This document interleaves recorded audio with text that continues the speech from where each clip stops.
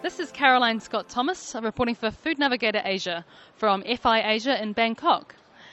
I'm speaking to Ranak Kayen, who's Sales Director for Dairy Ingredients at Agripure. Now, which ingredients are most in demand in Asia? Well, the ingredients that are mostly in demand at the moment are whole milk powder, skim milk powder, and I think WPC80, the high protein levels. Okay, now what sorts of applications are you talking about for these? Well, if we look at the market, we can segregate it in three tiers. Whole milk and skim milk powder solutions being mostly used in infant formula. And then if you look at tier 2, you would be looking at all the reconstituted beverages that would provide milk type beverage to the food industry that are shelf stable.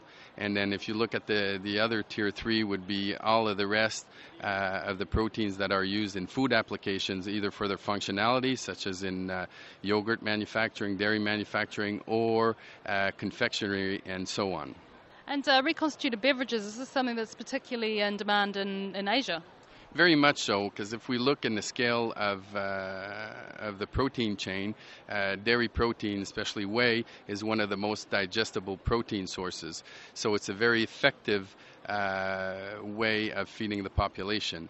And but on the other side, if we consider milk, you don't have the cold chain, milk is not stable. It will not preserve. And so by formulating a beverage that will have the same constituents as a milk in a heat-stable format, then you can deliver that to the masses. Okay, now a lot of these ingredients are relatively new on the Asian market. Why now? Because there's been a shift along the years in the Western diet, more from a wheat-based protein source to a dairy-based protein source. And I think this is related more to the disposable income availability and due to the high quality of the dairy proteins. So the market here has experienced tremendous growth. Now we're talking about the Asian market as a whole, but obviously it's a huge area. Are there any particular regions that are driving growth?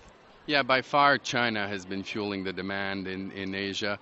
The growing use in infant formula, we're talking, year over year, 12% increase in usage and growth in that market has fueled most of the demand on a global basis. Okay, well, thank you very much for joining me today, Ranak.